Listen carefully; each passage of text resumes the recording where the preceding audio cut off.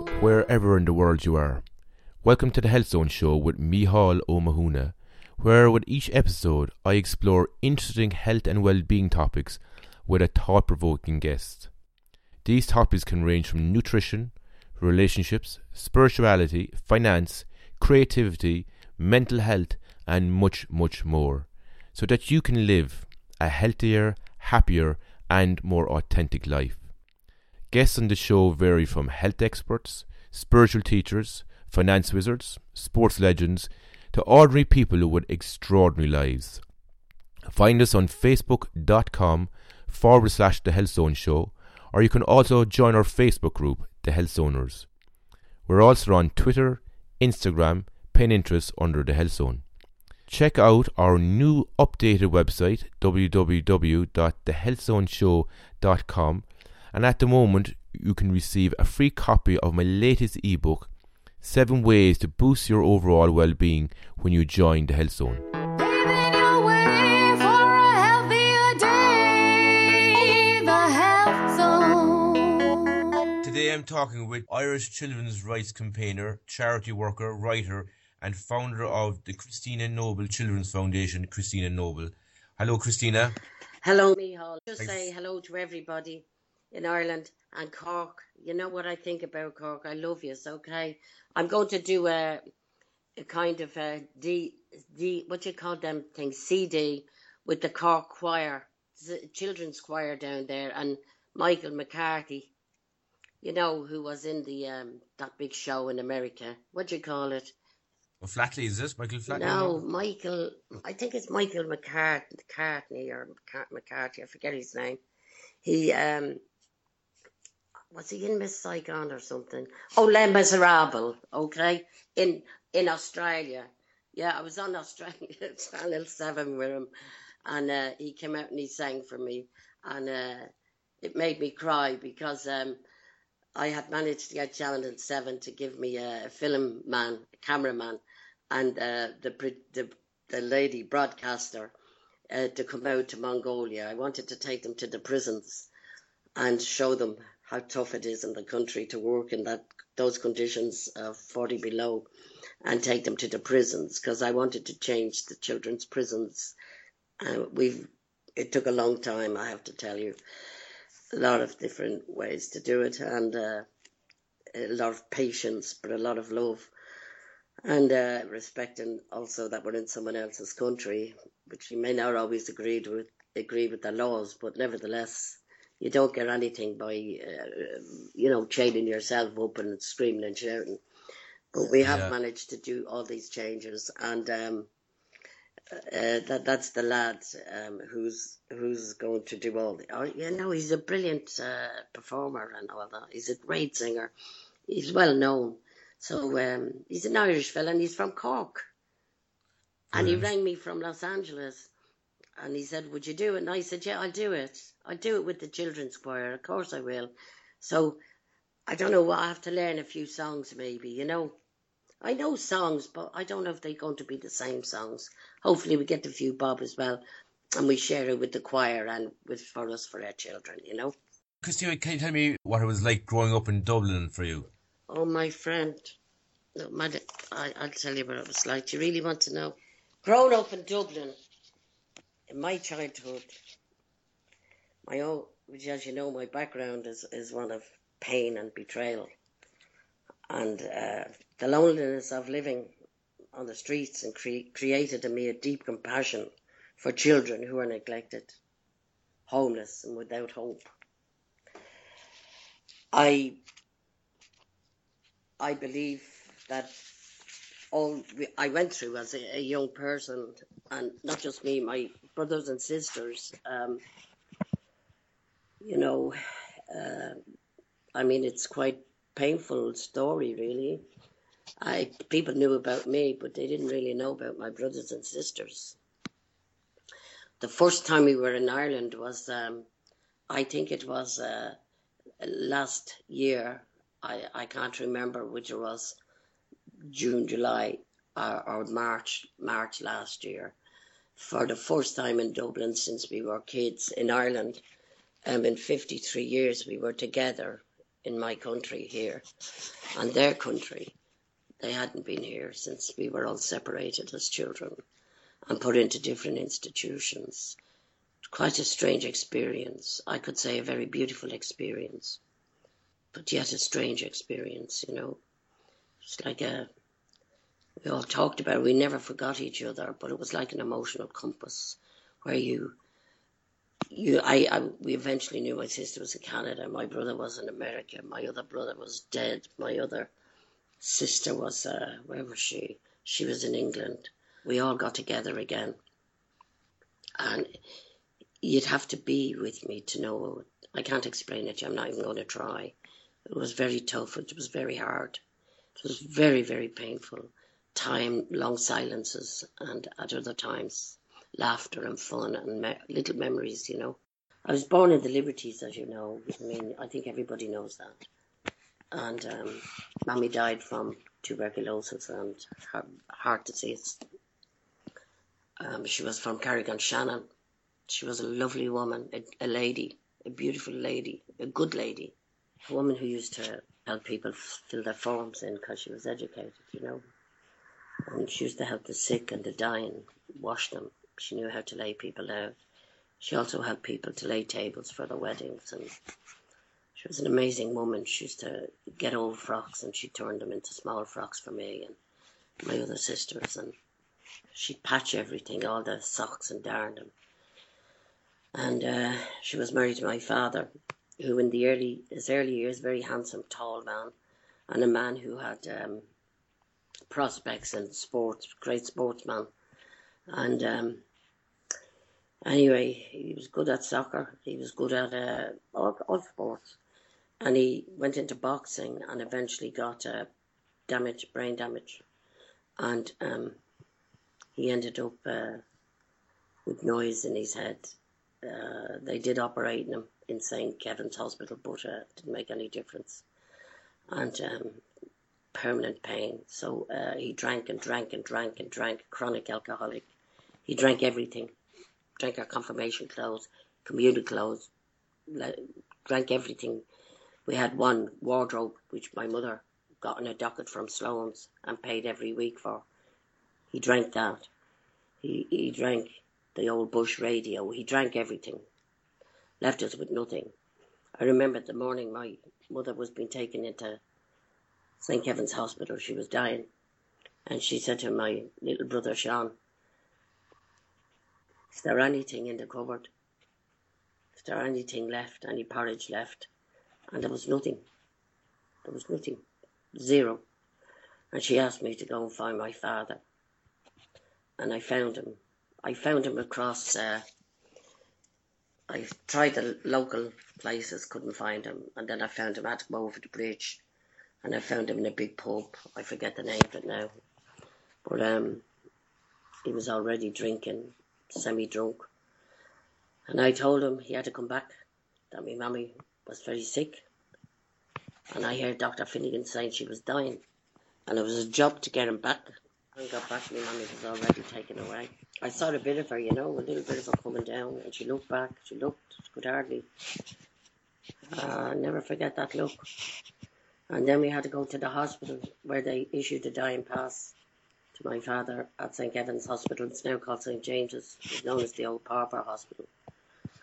And she died within a week, not even a full week. So I saw my mama die, and I had my confirmation frock on me, my pink one.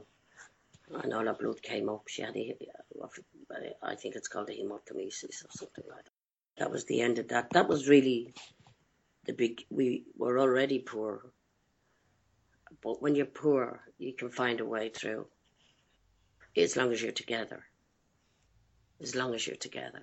And with the kind of mum we had, we'd have found a way through. I'm sure we would. But without mum, there was nothing to hold on to. There was nothing left. It was over. I then tried to look after my brothers and sisters. The youngest one was about 3.5, for Philomena. She's in Canada now. And I did my best, you know. I used to go down to market at 1 or 2 o'clock I beg your pardon, 4 o'clock, 5 o'clock in the morning. the old Smithfield, you know, and try to get the whatever vegetables you'd find, you know, they cut the outside of the cabbage leaves on the ground and try to get a few potatoes and the old oranges, the ones that were blue, kind of mouldy on the outside. To get where I could and bring them back, and there was a fire, burn the oilcloth and put a black pan on the fire and try to do something with them for the cook for them, you know. And even the skins I used to keep for the next day and fry the skins. So I know about poverty. I know all about it. And I know about 6 of us sleeping in one bed. I know I lost 2 brothers as well. 2 brothers died. There was 8. And I saw the little coffin in my father's hand. And we all had scurvy, ringworm. A lot of kids did anyway. But fleas, you name it. I bought paraffin oil, poured it over my sister's head, my brother's head, to try and kill the fleas because all their necks were swollen and there was big scabs on them. And I tried to do what I could, and I was really afraid of it getting into their eyes. Put it under the old tap in the big ceramic sink and do my best, you know. I was only small like myself, and I was about 10 and a half or something. And my older brother, Micheál, he joined the Irish Army. He was 13 on my dead brother's certificate because one died early. And there was 3 dead, but one died before Micheál was born. And his name was Tommy. And my brother got into the Irish Army, and his certificate, he was very young. He was very young. And then a year later they found out. And then he went to England. And would you believe it, he got into the Irish Guards. You see, you got to think about that, you know. It's about survival. Very smart kids. We were smart, intelligent kids. Mommy wanted us to have a good education. And Micheál was he passed his primary, you see. And but anyway, to cut a long story short, Micheál ended up a doctor. He had a practice in Ville on Rhine by the Black Forest near Basel, on the borders, you know, Switzerland. A great guy, but he died, you know. I only saw him about 4 times in my life. Short moments, a few minutes. It was strange. He didn't seem like my brother, but he was. And the rest I done my best anyway, you know. I used to get down on my knees and scrub the old. There wasn't much oilcloth left, so I used to go down on my knees and scrub the boards, you know. Jeez, I had to start breaking up the boards then, and to light a fire, you know.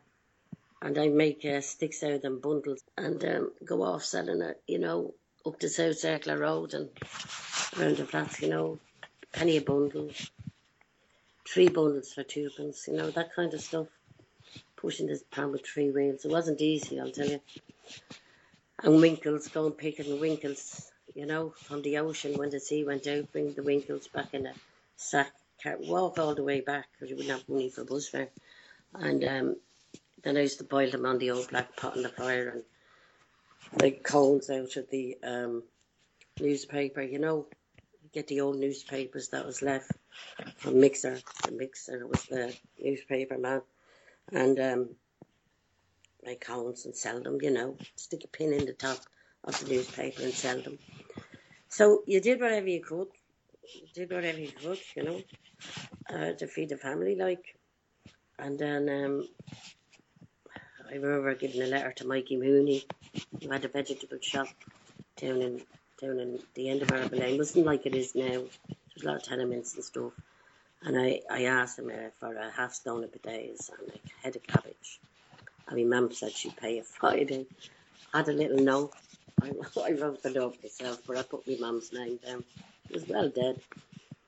And he let me have it, but I went again, he wouldn't let me have it. He said, your mother's dead, Christina. So all things like that, you know, to survive. So we know all about survival. And then we were taken up to getting evicted and all that stuff, you know. And we were taken up. I asked the corporation man. I went down to, I think it's called Lord Edward Street at the time. And I just remembered this big building. And I asked somebody about the corporation. So I went up the stairs. And I couldn't see a man over the counter. I was asking him, would they give us a chance for another few weeks and we get the money for them and all that. And he told me to go home. He ran me out of it.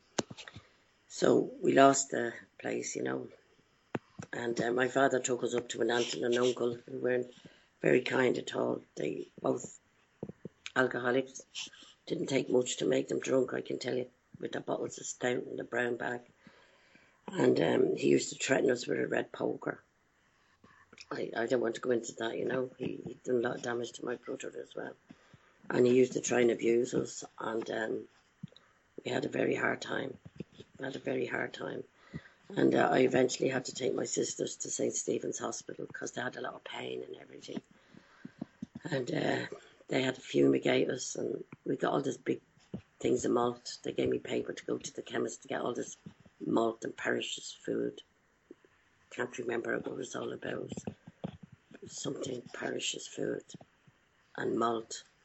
And then 2 days later, the man with the peak cap came and we were taken to Dublin Castle, to the children's court, where we were then separated. And I hardly ever went to school. And your man, Dickie Clark, told him that I hardly ever went to school. He said he was going to get me anyway, and he did. And so they separated me from my brothers and sisters. They sent me to a place up in North Dublin. It's like a Magdalene laundry place. And I ran away from there, and then they got me back. And then I ran away, jumped out the window. The top window broke me leg and my arms and my ribs and everything. And I crawled. You see, I'm a very strong kid, Imagine having all that. Obviously, I went out for a while. And then I woke up on the stones. And I was dragging myself, trying to get back to Marble Lane Flats. And I was dragging myself. And I got as far as Kevin Street. And then I remembered there was a man there who used to paint. He used to go out with one of the roaches, and I went in. I was knocking and banging, and it was in terrible shock and pain. I was in hell. And I'm not going to go into that because that's another story on its own. I just learned everybody was out to abuse you at a very early age. But I then ended up in the, where do you call that place? The old Adelaide Hospital, the old Adelaide, And they were all rushed to me. It's funny, a nurse who was a junior at the time left us some money for the foundation, and she died. And she told a story about me, into the lawyers on the letter. Anyway, that's a different story again. There's lots of stories, but anyway, I heard him saying about to call the police or something. I got out of there, then dragged myself to Marble Lane Flats, where I ended up. I collapsed, and a woman named Mrs. Sweeney, she called Dr. Finnegan, where I was put into the hospital. I was in hospital 7 months. I had to have surgery on my legs. And then I was taken to, I was there for a long time, all this platter parlours and in this big cage. Then I heard Dr. O'Neill. He was my doctor. The doctor was short, big black glasses, round horn-rimmed glasses. It was a nice enough job now. He never said much to me. He just said to them, she'll be able to go back now. I heard him saying that, and I said to myself, oh my God, they're going to send me back to work with the police again. And so I that was on the Friday. He said about the Monday. And so on the Sunday, Jimmy talking quiet as if it was happening now. Yeah. And this, oh, that's unbelievable. But on the Sunday, the Sunday was the day the nuns would be in, because they were nursing nuns, and they would be in the prayers a lot all day Sunday. Do you know what I mean? So that was the best day to make a getaway. And now my leg was out of plaster now. I had learned to walk again and everything, but I still had one plaster Paris still on my arm. And but I got out, and I went out the back way by the morgue, and I got out onto the Basin, which is the back of Basin Lane School, because I know all that area well. And I hid there, but eventually I slept there too, and I got hold of a man who was cutting these, whatever you call them, hedges. And that time you could leave. I thought, well, I know he left his thing on the hedges. He was eating his lunch or something. And I managed to get it, and I managed to get this plaster Paris off. It took hours and hours. And I looked at my arm, it looked very thin looking to the other arm. I said, Jesus, I got thin arm and another different arm. I remember saying that to myself, and I thought, I don't care. Now they won't catch me because they'd be looking for somebody with a plaster of Paris. And that's when I went up to the park. I slept everywhere. I slept on the side of the canal. I slept anywhere I could, and I slept in the park. I made a den for myself in the park. Not open park, not in an open. It wasn't in the open. It was like inside the inside wall of the Cunningham Road. Where I took some people to have a look at it, you know. It still looks the same. You can tell where I dug up and everything and hid. So I eventually ended up, look, to eat was very difficult. I ate tree leaves, I ate cardboard, I ate, oh geez, I couldn't eat the maggots. I used to hate them. The maggots frightened the life out of me and the rats. But I still had a pride in me, you know. I had pride. And I could look through the rails really low and move up a bit further and further, and I'd see people, sometimes with their kids, you know, and they'd be eating their lunch, whatever it was called. I suppose they had picnics or something. And I'd wait till they gone and try and see if there was anything left, you know. Didn't get a lot, because if there was anything left, I used to give it to the ducks a lot, and go over to where the ducks were and give it to them. And but sometimes I'd be a bit lucky. I used to go into town and eat the candle grease in John's Lane Chapel, because they used to have the big candles at the time, and all the grease would be coming down. And I had to get it when no one was looking. And I ended up, and I did that, yeah. And then I ended up, there was a Woolworths in Thomas Street at the time. No, it was down in Henry Street, Woolworths. I didn't go down Thomas Street because I was afraid, because they might tell the police, you know, that I was around. And I went to, where do you call that place? I think it was Henry Street. I don't know if I'm right or wrong, but it was somewhere down there. And you went up the stairs, there was a canteen up the stairs. I used to wash myself in Nail Street in the back of the tenement before I went. I'd wash myself, wash my face. And to be honest with you, I had to take my knickers off and wash my knickers and put them in my pocket to see if I could get them to dry in the daytime walking around. I was only a little kid, like, you gotta think about that. And you go up to Woolworths and you'd be looking and see if anyone left on. It was hard, you know. You put your hand up like you'd hold your sleeve down out your hand and put it on the thing and try and take and put it your sleeve and go, but you were always frightened, you know, in case the cops got the guards, you know. And you were always frightened somebody grab hold of you and report, oh Jesus, call you robber, and everything was hard. And because Mum brought us up very religiously, you know, saying the rosary every night and confession on a Saturday. Go to confession, sometimes no sins to tell, but you still had to go. Said the same thing every week. 2 Hail Marys and an act of contrition or something like that every week. And sometimes you'd say, Mum, I haven't any sins. But you still had to go. Then communion, you know, so you had that in your head as well. You die, you go to hell and burn in hell and everything, and it never stopped, and you were terrified of it, so you couldn't rob a cake or something. You couldn't rob a cake. I wanted to rob a cake a few times, but I couldn't rob it, you see, because I was so scared of burning in the hell. And it was a very hard way to live, and I got infections in my legs and from the cold, you know, the chilblains, and they all got infected and sent poison in my legs, and I ended up down at the hospital again and bandaged from top to bottom. It's a long story. And then the police caught me, you know. They caught me. I did see my father sometimes. He was living in Benburb Street in a hostel. And I did see him mostly when I saw him. He was drunk, you know. But sometimes he'd give me the money to buy a bag of chips.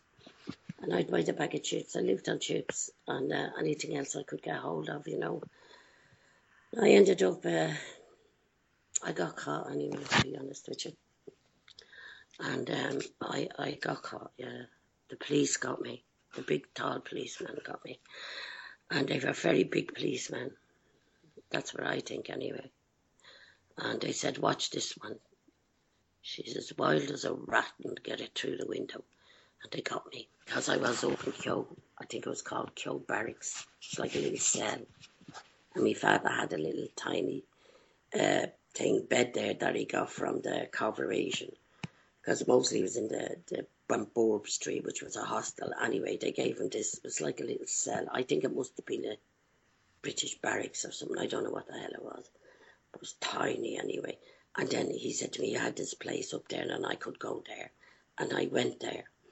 And it was only one little tiny bed. And I slept at the end of the bed and he slept at the top.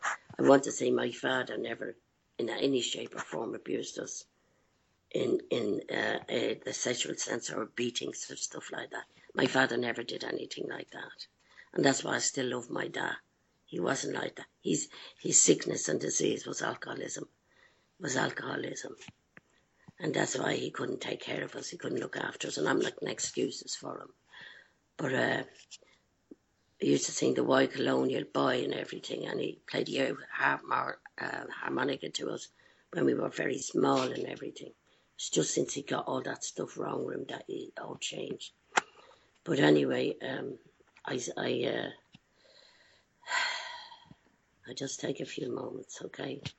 Oh, fine, you take your time, Christina. Yeah, just a few moments. I just have to take my cup of tea. I love the cup of tea, even if it's cold, you know. My tea is a good sense of, it's a source of comfort to me. I hope you're drinking Barry's tea. Oh, jeez, I wouldn't drink anything else. Oh, don't be... Should I put Barry's tea around the world? Everyone knows Barry's. I talk to everyone, no matter where I am, even in the bleeding desert. Barry's tea. I have talked to the Vietnamese government about Barry's tea. I have talked everywhere I've gone. And anyone who works with me knows it. Anyone who works with me. And they say, if you're going out to Christina, bring her Barry's tea. Barry's tea. She won't drink anything else. And I won't drink any other tea, only Barry's. And we bring loads of tea out. And if Jean comes out with me, Jean Morta, she comes out with me and she brings the Barry's tea. I say, did you get the big one? And she says, yeah, I got two. And I said, I've got one as well. I've got two. You see, but my son only likes Barry's, so he has that. Yeah, everybody knows about Barry's tea. I love you, Micheál. Thanks. Yeah, you're from Cork, aren't you? I am, Christina, yeah. Thank you. Okay, I love Cork. I love it. And the Cork people know. I love them. Do they listen to your show? A very strong listenership now, Cork. I want to say hello to them. I want to say thank you for all your support, your continued support. But most of all, thank you for the love that you've always shown me. And it has always meant so much to me. I can't help it. I just get a bit tearful because they have always been so kind to me. I can't even begin to tell you. I can't, honestly. Thank you. I've even said to Jane, I'd love to live in Cork, you know. But to go on to everything else, I want to say that, you know, I was eventually caught, you know what I mean?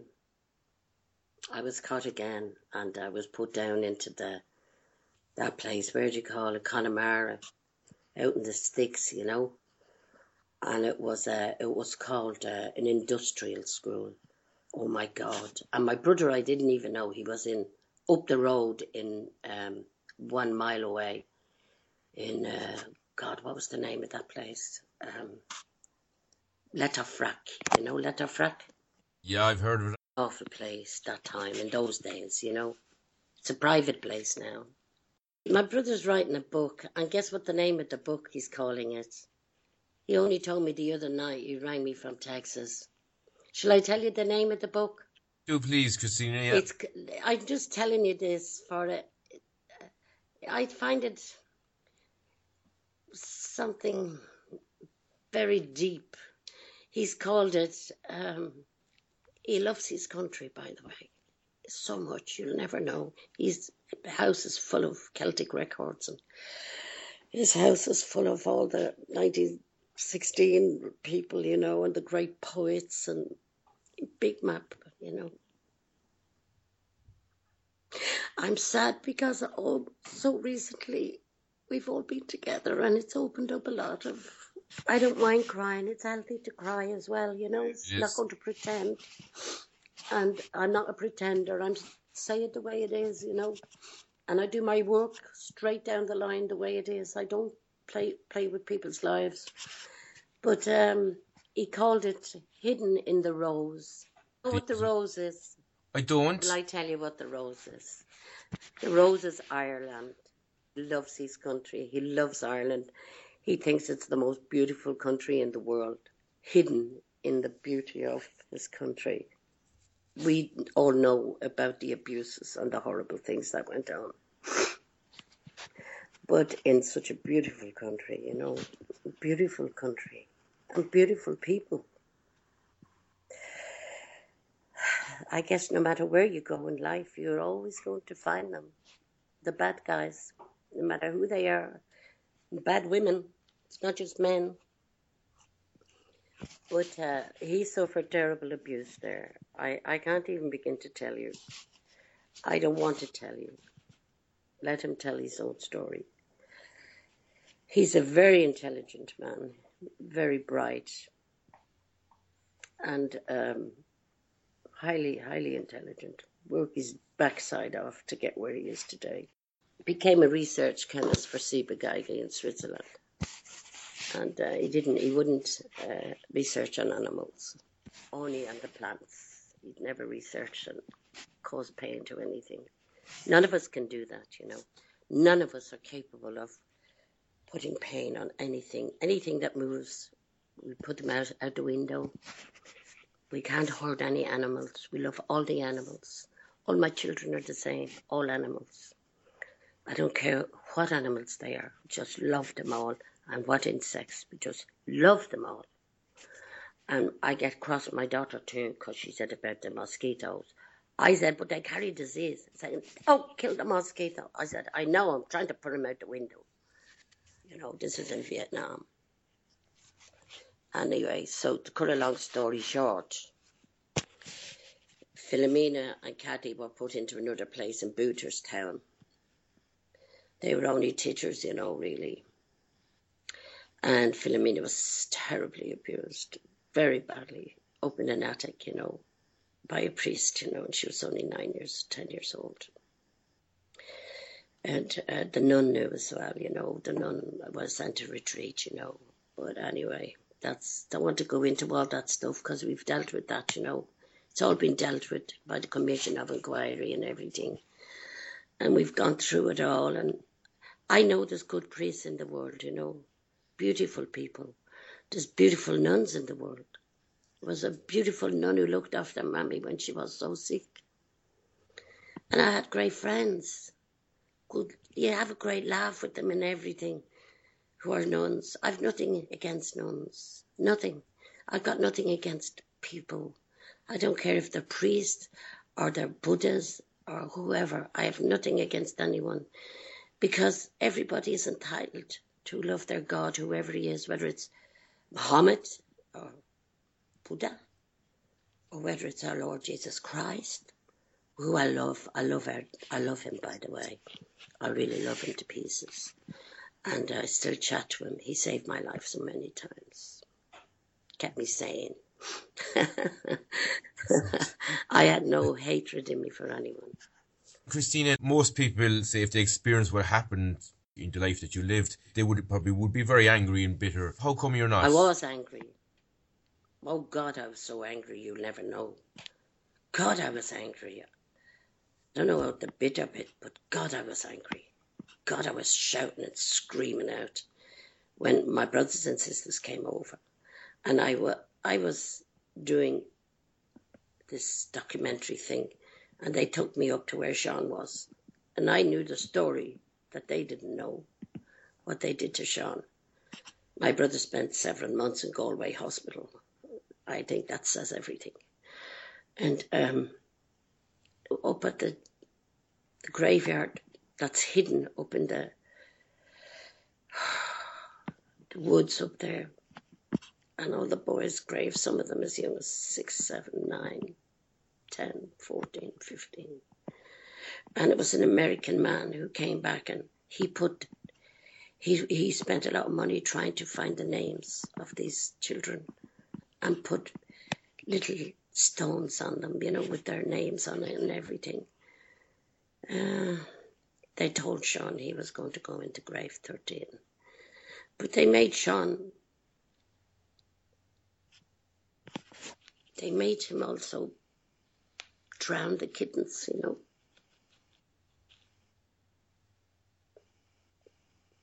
My brother loves animals. If he had a choice, I'd have drowned the kittens. Or you can come and I'll show you where your sister is.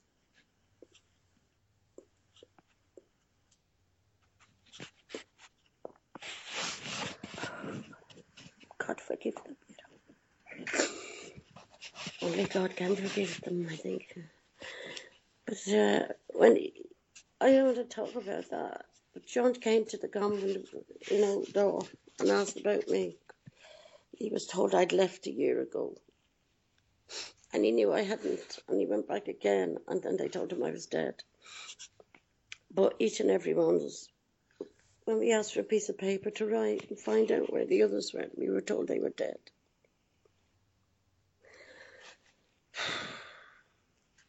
So, I don't know what to say to you, really. I don't know what to say. I don't know what kind of world that time it was either. I don't know. But, look, Micheál, you can live this life and hate the world and hate society and blame everybody and never grow, never develop at all. Or you can take it, the whole lot of it. You can say to yourself, I'm going to take these terrible experiences and I'm going to use them in a very constructive way. I know what it's like to be nothing and nobody. I know what it's like to be isolated. I know what it's like to know timeless time, just time, till it became timeless, nothing.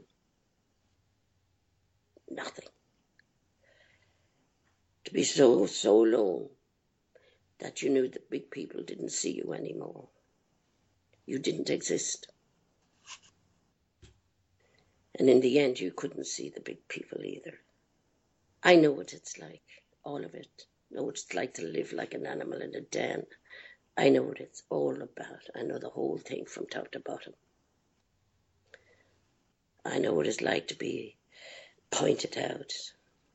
Don't play with her. Don't play with that young one. I understand separation perhaps more than most outside of the Jewish people who went through the hell in Germany. And I know all about that. Hunger, starvation, disease. But guess what? My mommy was a great lady. My mommy, for the few years she had with us, she laid a foundation about respect for other people, about help to carry the old lady's bag and don't expect anything back, about sharing, about music, about singing, about dancing, tap dancing, about love.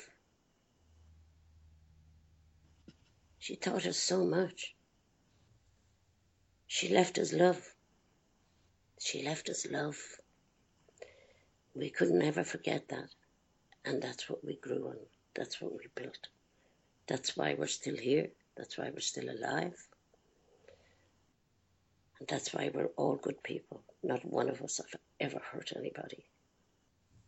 Never hurt an animal. Never hurt a person. And we all care about humanity, each and every one of us. And all my children care about humanity, each and every one of them. My grandson gave a talk in Mongolia, first human rights talk when he was nine years old. He's in the acting profession now. He's young. He's a very good little actor. He's a beautiful poet. And he also studies self-defense, and he's very good at it. My other grandson, Thomas, works in Mongolia. He's also very, very well educated, smart human being, and a beautiful person. And his partner, Lucy, beautiful people, kind and good and decent.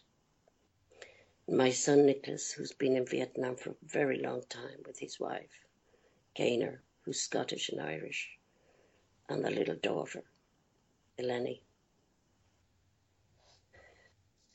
And my daughter, Helen, who works to the point that I worry about her for the foundation.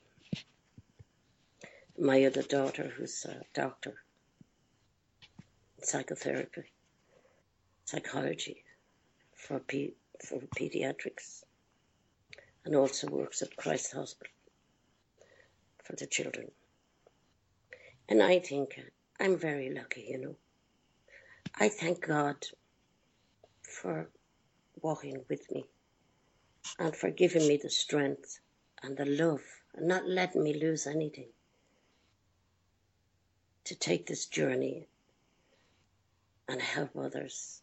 I could not stand by. I couldn't stand by and just hear all this stuff.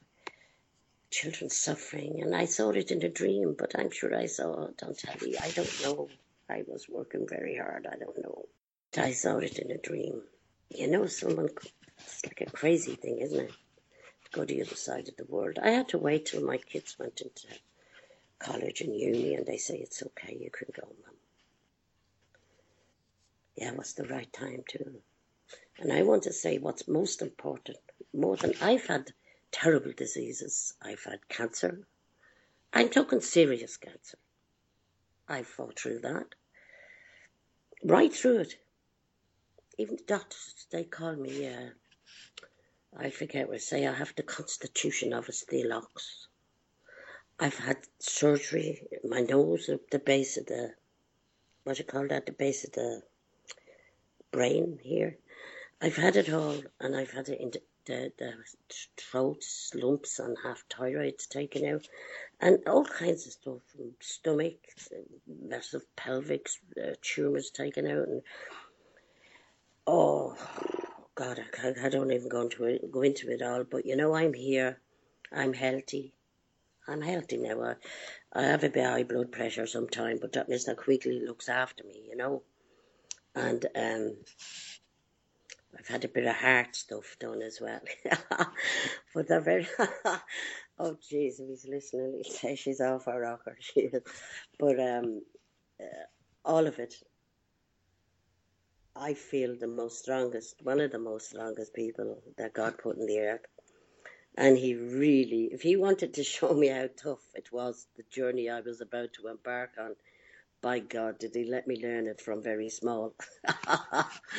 And it really did. It stood. It's funny. I don't know. I'm able to stand up to a lot of it. And the most important thing, I can be all of that and had all that life and all this la la la la. But you know what's most important? Is that everything is done properly. I don't go there and think, oh, these are my children, oh, but the Lord, I'm the only one can save them. That's a load of bullshit. And I don't go there with my own crap as well, because I spent 13 years in therapy with a wonderful woman named Madeleine Etherington, who was a fantastic therapist. I didn't do it all together because you had the breaks in between. And I had a great doctor, Dr. Sean O'Connell, in England. Fantastic guy in Woking. And, you know, I also had my own determination. And I had my own destiny. In Vietnam, they say, Doi Din Bao Sho Pham.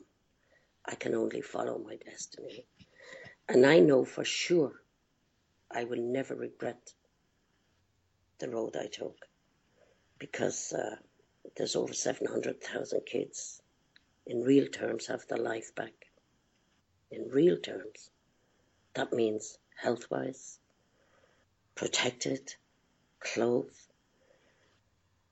educated, still with their families, working with the family, what's left of the family, if there's a ma or a da or just a grandma. No kid is left out to be destroyed.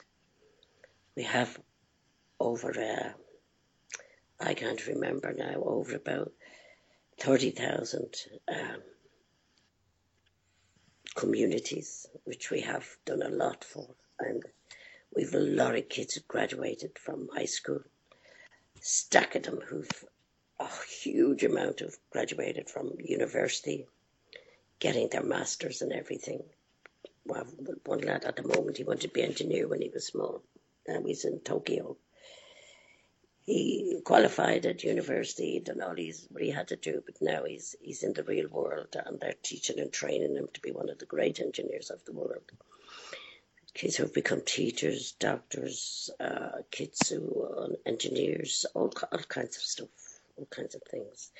Education officers, social workers, some of them work for us. And we also work with a team of Irish doctors, Professor Cobley, Professor Redmond, it's a whole stack of them. They come and they teach up in heart surgery and have been for donkey's years, coming every year to teach. Teach.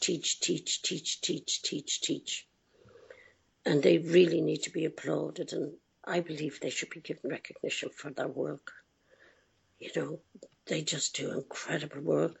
We all work together in association with each other. They do the paediatric hospital number 2, you know, and what you call it, you know, with the legs and the limbs and all that kind of stuff. There's a whole stack of them. Oh, they're brilliant they are. And Ireland is a little country, but doing big things. You better believe it, doing big things. You know, kids in shelter. I call them birds' nests. You know, where the big bird would taste the little birds. I told the staff, stop calling it shelters. It's not shelters. That's a home. You know. They drive me nuts sometimes. You know, with that word. And all those kids are doing brilliant. A lot of them have graduated. I think the last 3, what were they? Surveyor, architect. And the other one was in design, wasn't he, in design? And the boys, that's the boys. Then we have the girls ones, you know. Oh, jeez, they're great fun. And we sing. I just love to sing. Of course, I've lost my voice, you know. But I love to sing. And the kids know that, and they all sing. They sang Athen Roy for Bertie Ahern when he came out. Bertie Ahern came out, and we didn't know he was going to come. He'd been up the north of Vietnam. I guess they were doing some government.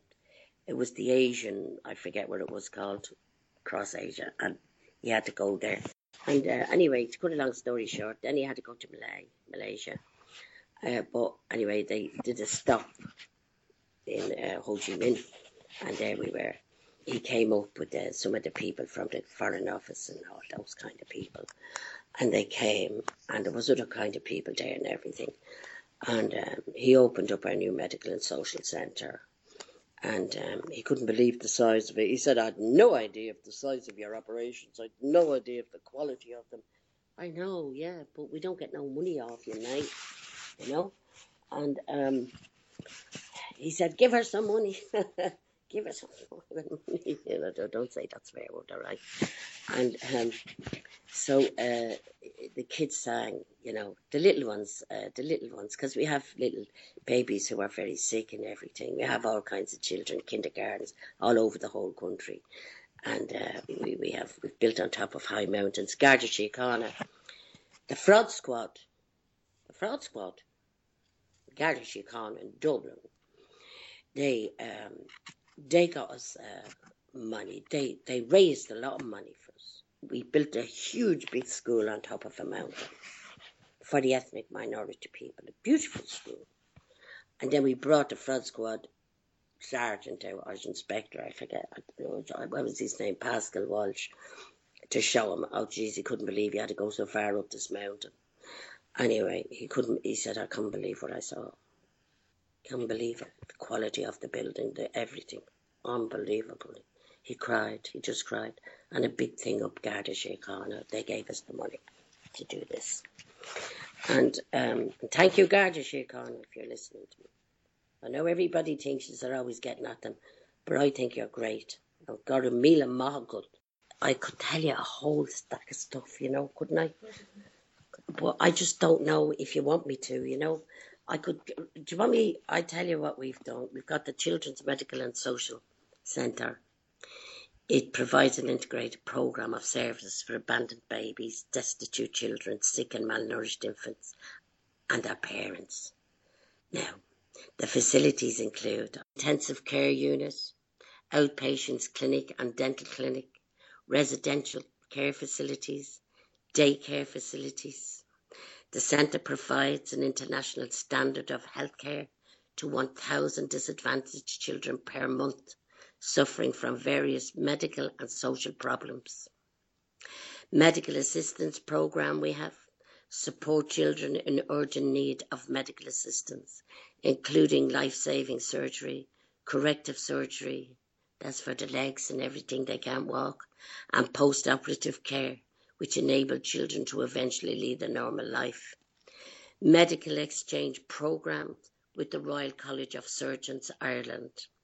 The exchange programme was established in 2003 with Professor Martin Corbley of the Royal College and is designed to help establish best practice in all areas of paediatric surgery whilst bringing world-class medical expertise from Ireland to Vietnam on a regular basis, and while also taking key local Vietnamese medical staff to Ireland to train.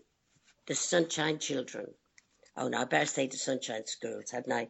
Free education, food and medical monitoring between the ages of 5 and 16 years old.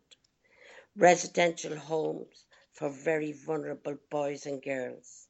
Provide a sanctuary of safety from sexual and economic exploitation. Trafficking, which will destroy them. Providing all educational needs and vocational training. The Education Scholarship Programme to support underprivileged children who are at risk of dropping out of school due to financial difficulties and supporting them right through to college and university. Vocational training and job placement programs. Provides former street children with the opportunity to obtain steady employment. Microfinance loans provide loans to help desperate parents of street and disadvantaged children to set up their own businesses. Loan repayments are redistributed to other families to also help them develop income streams and become self-sustainable. All these things happen, by the way, and are very successful. Tainin Centre for the visually impaired. These children are blind, a lot of them born with no eyes, to Agent Orange, and through the genes, all this stuff comes. No eyes at all. I love them, I do. And I'd love to find somebody who knows, who's a teacher for the blind, to come help and train the others there, the other teachers there. We provide residential education, vocational training for the children who are visually impaired from the after effects of Agent Orange. And also, I just want to tell you, and they do Braille and everything, they are educated. We have 3 of them at the moment one's just graduated from Saigon University. The other 2 are graduating this year. And he's working for us. His name is Tam. And he plays beautiful music as well. They all play music. They have a band and everything. The foundation continues to build kindergartens, schools, medical stations and water wells as part of the community development and capacity growth efforts. Now, Blue Skies Gear Village provides a home for street children, most of whom have been orphaned or abandoned or come from families unable to provide for them with the care they require. Blue Skies Day Centre care centres, looks after children between the ages of 1 to 5 years old, whose parents are unable to care for them during the day in search of employment. Education and play therapy, classes, meals, extracurricular activities are provided. Free healthcare clinics for the families and children of CNCF. Highly trained nurses also do home visits where required. The foundation also works in the boys' prison in Ulaanbaatar and has completely changed the way. We have provided full academic classes and courses in computer technology and bakery and other crafts. We have also worked with Minister of Justice, the Governor, and I have sent, by the way, they thought they were going on holidays, I have sent all these wardens to a place of meditation and what do you call that thing? Yoga for a few days. And we have helped tens of thousands of children through the child sponsorship program alone, providing children with educational, healthcare and development support. Now, I could highlight the children's vulnerabilities and the horrific stuff that goes on. And you've got to understand, we walk in the Gobi Desert as well, and we walk in 40 below zero in the winter and 60 below in the desert. And that's no easy task. And I have had pneumonia there a couple of times. But however, you probably saw me coming up out there. Did you ever see me coming up out those holes in the ground? What do you call them? Like this, what do you call them? The manholes, you know? I go down the manholes and get all the kids out. You know, some of them lose their ears and their hands. And, you know, I get them a good feed and change all their clothes. And then I get them a good bath, you know. I look after them and I love them. And I love each and every one of them. And nobody can put a finger near the children. Anybody who thinks they don't love the kids, they can get out. I have no time for people who want to be heroes. There's no heroes. The heroes are the kids, all right? The people who work with them are great people, loving, caring people, and I'm very particular about that. And I just tell you one poem before you go, all right? This is say a poem, okay? Please do. I wrote this poem for my father when I was a kid. Well, I wasn't that much of a kid. I was a young person, all right?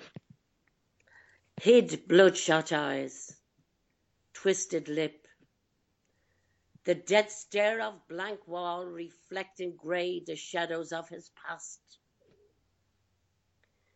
Stagnant in alcohol, he moans and groans, no kind and gentle tones. In the stillness of darkness, burning grate shooting blazing images on one chair but empty room, together alone, dancing in the gloom. My heart he tore, my love he wore.